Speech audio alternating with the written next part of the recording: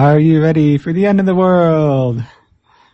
This is your community spirit, the show about caring, sharing, and preparing for the changes needed in the world as we know it. Let's bring back the circle again. The circle of family, circle of friends, the circle of being. Wake up and be healthy and therefore wealthy to the peace and joy of Mother Earth. This is your community spirit. My name is Tree Song, and we have a guest with us on the line here. Can you hear us now, or? Good day. Oh, you're a little quiet there. I've turned you up a little bit. But I think we've got you pretty good now. All right. Yeah, there you go. So we listened to, just before talking here, we listened to a song called Bastille Day by Rush. Bastille Day is actually on our holiday list this week because it's coming up next week. So yeah, that goes out to all the political prisoners out there, all the nonviolent defenders, everybody who's struggling for their freedom. Are you going to sing the title of this first? I can try. Let's see, it's raining renewable energy loans. Hallelujah, it's raining renewable energy loans. I didn't come up with this lyric. My fake lyrics are a little bit more in tune with the beat. Last week, the Department of Energy, the DOE, announced a $4 billion loan guarantee program for renewable energy products. Internationally, renewable energy, but solar in particular, looks like it's going through a process similar to what happened to the personal computer starting in the 1980s. You remember, did you realize that there was no such thing as a computer before, a personal computer? Before what, 1984? Yeah, something like that. I do remember getting, it sort of went through a phase like they're talking about with solar here. It went through a phase where if you were like a research institution, you could have a computer. And then it was like if you were a really rich private individual, you could have one. And now it's increasingly gotten cheaper to the point where a lot of people, even if they don't have a laptop, they may have a smartphone, which is a computer that is more advanced than anything that was there when I was a kid. Yep. So, technology leaps, prices drop. In a few decades, people are holding in one hand the kind of processing power you once had to petition an elite research university to get access to. And of course, using it to post pictures of cats on the internet, right? Of course, and videos of cats. But solar is following the same trajectory. Warren Buffett is investing in solar. The Guardian is publishing vainglorious editorials about how solar panels in Australia are beating up coal plants and taking their lunch money. Swaggering nerds of the car and rocket variety are boasting about their enormous solar panel factories and so forth. But similar to the personal computer business, solar requires a lot of upfront investment. It takes a lot of research and development, a lot of startup capital before product starts rolling off the assembly line. That's where programs like the DOE's loan guarantees come in. The government isn't actually writing the checks here. It's just encouraging banks to write them by promising if the company goes belly up, the government will pay the bank back. Programs like this are cheaper to handle than outright grants, and while they do represent some risk to taxpayers, it's not like they're going to send us all to the poorhouse. Solindra's bankruptcy, which was, I want to say $1 billion or some ridiculous amount of money, was a loan guarantee from the DOE. But Solindra's bankruptcy, for example, didn't bankrupt the DOE because the DOE did some of that, knew that some of the emerging tech that it was helping to fund wouldn't pan out. But much of it did. So while we did lose some, we won a few more. So the DOE claims to be interested in all of your weird ideas, but states a particular focus in a few areas. Energy storage, a big issue. Technology that helps integration with the pre-existing electric grid. And biofuels that can be used within our existing energy structure. They call that drop-in biofuels. This does make sense. Energy storage is the holy grail of clean energy research. I mean, our current grid, as it is now, energy is produced and has to be used because there is no storage. Yep. Yeah. So if you're an energy impressionaro with a killer idea and a hankering to fill out forms, you can talk about it to the DOE directly. And we actually have a link if you want to receive the newsletter. We have a link directly to them. This is why I think it's completely ridiculous that the idea of the solar frickin' roadways, yeah. people are all jumping all over that. Because if it was an actual viable idea, they could have got tons of money from tons of capital investors. Yeah, they could have filled out the DOE form. They had to go form to the general public to get, which is actually a small amount of money in the realm of solar investments, like, $1 million. Yeah.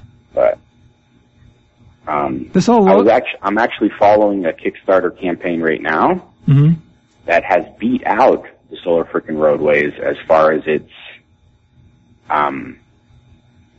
money. It literally went yesterday from $500,000 pledged to $1.3 million pledged in one day. Wow.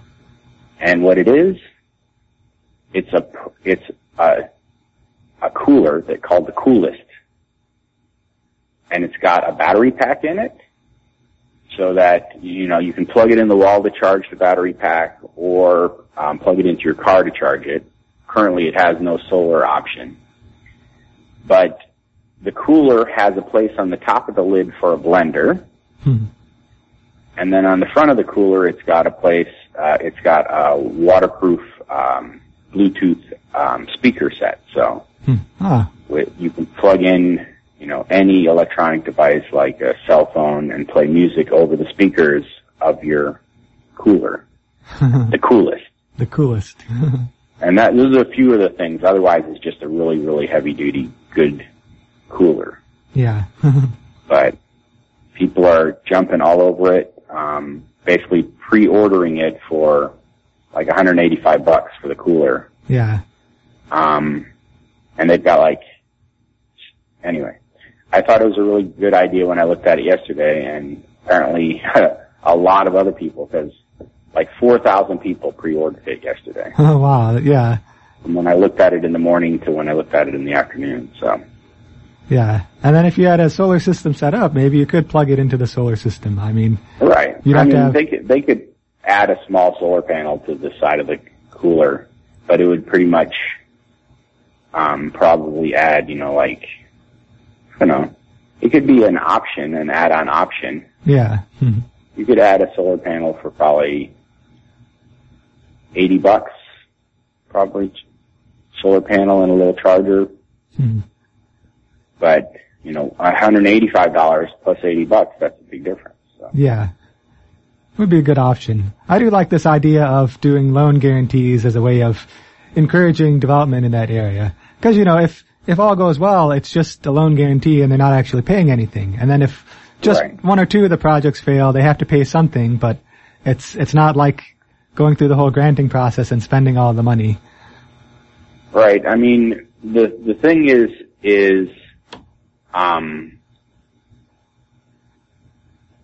they are basically pushing new technology, and banks aren't, of course, going to loan money to new technology. They're only going to loan things to a sure thing. Yeah. And a lot of banks still consider solar a new technology. Realistically, it is. It's started in the 90s, really, and it wasn't until, the 2000s that it really became a mainstream. 2007 is when we got grid intertie in Southern Illinois. Yeah. So, it hasn't even been mainstream in Southern Illinois for 10 years. So, we're talking a very new industry. Yeah, but a very big growth industry. Oh, definitely. Yeah. So hopefully that'll help with that growth. It would be nice to have everything running on clean energy instead of fossil fuels. Speaking of which, there's this story about fossil fuels. Well, it's before you go to that, would you want to talk about your blog? Oh yeah, I could talk about my blog. Because when you said, speaking of the future and clean energy, there's this new blog that I've been reading about what do they call that? Future casting? Yeah, future casting. So it's a blog as if it's the future. Yeah. When climate change has already happened and people are, working hard to fight the consequences, right? Yeah. The blog is called Goodbye Miami, and it's set in the year 2030. It's about someone who is living in Miami in 2030 and the oceans have risen, and then a hurricane comes and pushes the oceans over the tipping point, and Miami just gets flooded, and it's a pretty unrecoverable flood. Miami's just going to be underwater now. So the blog tells her story of being a climate refugee because she has to leave Miami, and she visits some familiar places to some of our listeners during her sojourn away from Miami. And I try to explore a lot of issues in there that are coming up in the current day. Like I've done, I think 2 posts now that have mentioned the Solutions Project, because the Solutions Project is working on getting us to clean energy for the entire country by 2030. So in the and what's nice about the Solutions Project is it's not one solution, one silver bullet for the whole country. It's divided up by state, and each state has a different plan. Yeah. That's what's so good about them in my mind. I mean, I've had the idea years ago, let's make the whole country 100% clean energy. A lot of people could come up with that general idea, but they've done the hard work of doing some research of seeing, in Illinois, a really practical balance is this and this and this, and here's how you could achieve that. And they've got 50 states and 50 plans, and it's called the Solutions Project. It's solutionproject.org. And there is a local group, Southern Illinois Solutions Project, that is working on that. I know they just had a meeting where they discussed with people who have local electrical cooperatives, trying to find ways to turn those into solar-powered, renewable energy-powered cooperatives. So it's coming to Southern Illinois. It's coming to other parts of the United States. I mean, really, my dream would be that reality is more optimistic than I am, and it actually succeeds in getting us 100% clean by 2030. No, there's too many dirty-minded people to be 100% clean, but yeah, we may get close. We may get close. And in my blog, I leave it kind of vague about exactly how far we got, because it's all based on us. It's based on what we do now in 2014. If we really work at it, we could get really close to 100% renewable energy. If we just sit around and wait for other people to do it, we're not going to get very far. Because the fossil fuels barons, they're not going to sit around and wait. They're going to push for dirty energy. Did you call them barons? Yeah. That's an old school term for them. Fossil fuel barons, coal barons, oil barons. So what's the address of that blog? That blog is goodbyemiami.com. And you can also find it if you find it on Facebook, you can like the page on Goodbye Miami and it'll tell you when there's a new entry.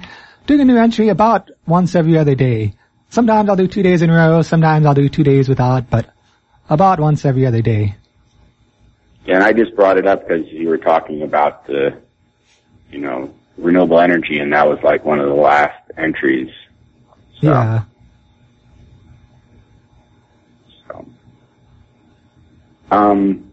You want to read the next one? Sure. On a less renewable note, here's a story, but it's someone trying to do good work. Meet the Andy Griffith who's going after fracking polluters. David Hassemeyer of Inside Climate News has been covering a kind of crime that a reporter has to go out and look for. Earlier this month, he profiled Deputy Sheriff Hector Zertuche of Alice, Texas. Zertuche is a 70-year-old long-timer who was assigned to the Environmental Crimes Unit back in 2006. That's basically people tracking down people who dumped broken-down sofas on back roads.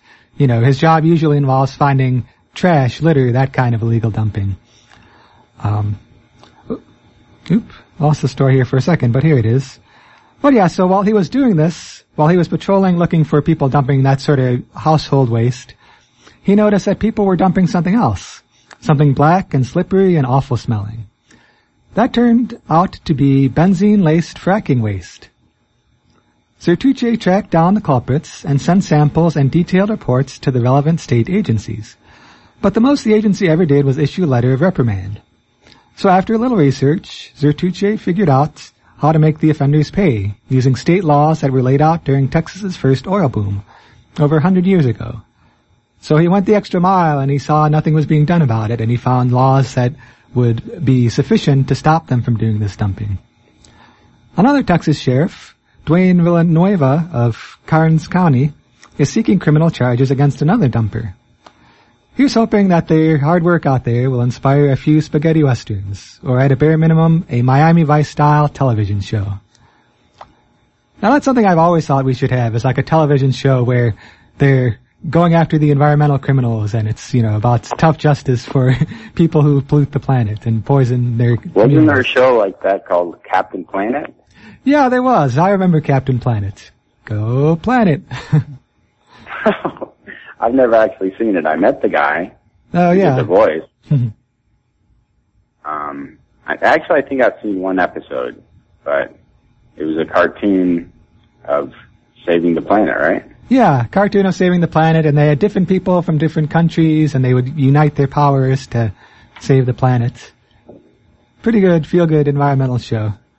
It probably raised a whole generation of environmentally conscious young people. Although Captain Planet was a while ago, so people who watch that are getting older, but still active in the world.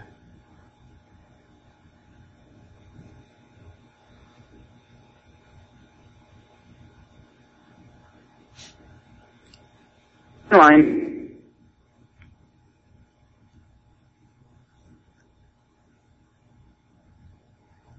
Alright, so should we get on to this next one? Are you still there? Can you hear us now, Orr? I think we may be losing Orr over the waves in the ocean. Can you hear us, Orr? No, we've dropped Orr's call. We will see if he calls back, but in the meantime, I'll go ahead and get on to this story here. Europe really wants America's oil and gas. It isn't just oil companies that are pushing the U.S. to drop its near-total ban on crude exports. European Union negotiators are trying to convince America to not only end the ban, but agree to a, quote, legally binding commitment that would guarantee both oil and gas exports to its members. Washington Post got its hands on a secret European Union document along these lines. They describe negotiations related to the Transatlantic Trade and Investment Partnership. The free trade agreement could affect $4.7 trillion in trade between the U.S. and Europe, and energy supplies are at the forefront of their mind. This is a legally binding commitment to guaranteeing the free export of crude oil and gas resources. All right, I think we've got Orr back on the line here, so let's hold on one moment and get Orr back on the show.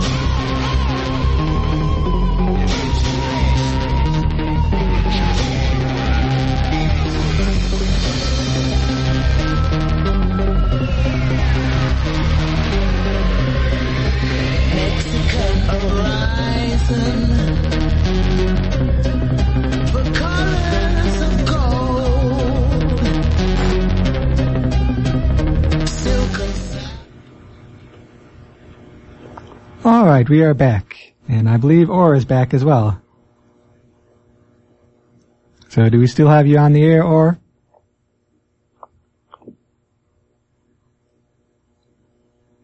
We had Orr for a moment there. I'm not hearing him. Oh, there you are. There you are. Kind of quiet. Okay. Yeah, we've got you back now too.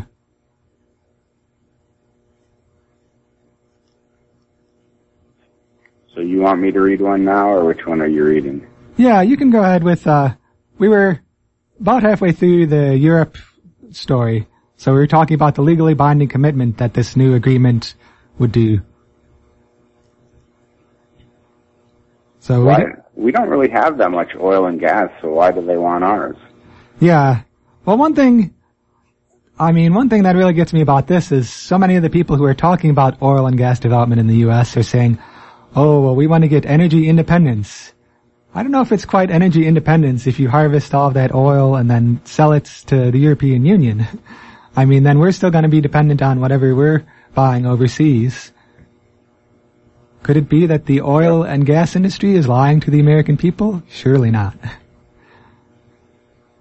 I don't understand why the Europeans are so anxious to get their hands on our oil and gas anyway. Yeah. Well, as long as they're using that as their primary fuel source, they've got to get it from somewhere, and if they're worried about supplies in the Ukraine is one big concern they have right now. So they're like, oh, well, if we can't get it from the Ukraine, we'll just get it from the U.S. All right, we better... Oh, yeah, we're running out of time, so... Whale poop may help fight climate change. It's not a good time to be living in the ocean. Aside from oil spills and the scourge of plastic pollutions, the seas are becoming more acidic due to humanity's CO2 flooding the atmosphere. The altered pH of the water makes for a bevy of problems, from making fish act in really weird ways to dissolving the shells of creatures critical to the marine food path. So let's see here.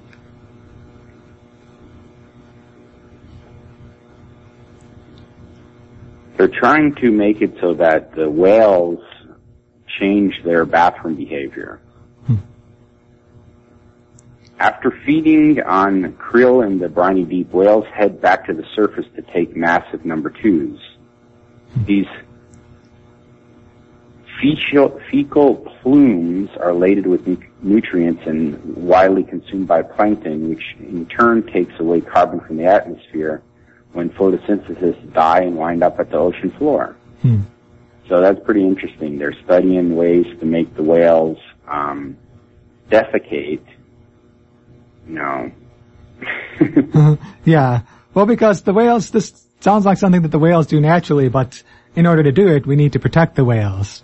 If there are more whales, they'll be, what's the term here? Flocculent fecal plumes to keep the plankton well fed. And the plankton sequester. It may be a way of mitigating climate change if we can restore the whale populations throughout the world. Yeah. And I like that because, protecting whales is a good thing for its own reasons. There's no reason we should be going around killing so many whales. So if you protect the whales and they protect us from climate change, I mean, it's a pretty good deal. There we go. Today is Cheer Up the Lonely Day and World Population Day. So, if you do cheer up someone lonely, make sure you don't get them, what is it called? Pregnant. Populated. We don't populate it. There we go. Yeah. So Saturday. We have enough. Yeah, differently colored eyes days coming up on Saturday. Barbershop Music Appreciation Day on Sunday. Oh, and Embrace Your Geekiness Day. For me, that's every day, but if you haven't been, Sunday is the day. Sunday is also Fool's Paradise Day, so you have to balance being a fool and being a geek, right? Yeah. And Monday is Bastille Day. We were talking about that earlier. It's also... Okay, Monday is Pandemonium Day and National Nude Day. Yeah. So if you walk down the street in the middle of town, naked, you could accomplish both of those. Yeah, you'll cause a pandemonium. Right. Tuesday is Tapioca Pudding Day and Cow Appreciation Day. Yeah, Wednesday is Fresh Spinach Day, and Thursday is Peach Ice Cream Day and Yellow Pig Day. Happenings. The Carbondale Community Farmers Market, Saturdays from 9 until noon at the Carbondale Community High School. Meet the community, meet the farmers, get good food. Sounds like good foods, good times. Coming up next week, we've talked about this before, but it's actually coming up next week. It's the Pastors for Peace Friendship Caravan to Cuba. This is the 25th annual Peace Friendshipment Caravan to Cuba. It will be coming to Carbondale on Tuesday, July 15th. That's this coming Tuesday. The visit is an opportunity to show support for ending the U.S. economic blockade and travel ban on Cuba. Caravanistas Art Heitzer and Jim Bauman will be welcome to the Carbondale Unitarian Fellowship. That's at 105 North Parish Lane in Carbondale. The evening begins at 5 p.m. with a performance from the great local band Hot Sauce. At 6 p.m., a Cuban-inspired dinner will be served, to be followed by a message from the Caravanistas. Now, they've been doing this since 2000. The Peace Coalition has worked with other friends of the Cuban people in southern Illinois to assist the caravan as it transports all of these donated goods. They've got construction goods, medical, educational supplies, all sorts of stuff that isn't getting through right now because of the blockade. But they go along 10 routes through 130 U.S. and Canadian cities in order to challenge this blockade. And it's a free community event. It's sponsored by Peace Coalition and Social Action Committee of the Carbondale Unitarian Fellowship. Now also mark your calendar for Sunday, June 29th at 8:30 a.m. where the Carbondale Unitarian Fellowship's Open Mind discussion will present a video, People to People, about the Pastors for Peace Caravan, with Hugh Muldoon providing reflections on his experience in Cuba. Tuesday, July 15th, Cyberbully, 6 to 8 p.m. at the Women's Center. Join the Women's Center for 3 film discussion events focused on bullying prevention and response. Teens are welcome. Films are PG-13. All events are free and open to the public and take place at the Women's Center. For more information, contact Dr. Jean, Prevention Educator in the Ripe Crisis Service Center, 549-4807, extension 251. Cyberbully actually premiered on ABC in July 2011 and tells a story of a teenage girl who got bullied online. So yeah, it's yeah, and part of the value of going to the event is, you get to see the show and you get to have a discussion about cyberbullying. So that's very important to take action against bullying. So that's on Tuesday, 6 p.m. at the Women's Center, 610 South Thompson. Yeah. All right, well, it looks like that's all we have time for this week on Your Community Spirits. Once again, it's been an exciting and informative episode. Hope you've enjoyed it at least as much as we have. Any last words before we head out? Send us an email if you'd like to receive our newsletter with all of this information and all the links. info@yourcommunityspirit.org. Have a good day. See you on the radio next week. Yes, see you next week on the radio.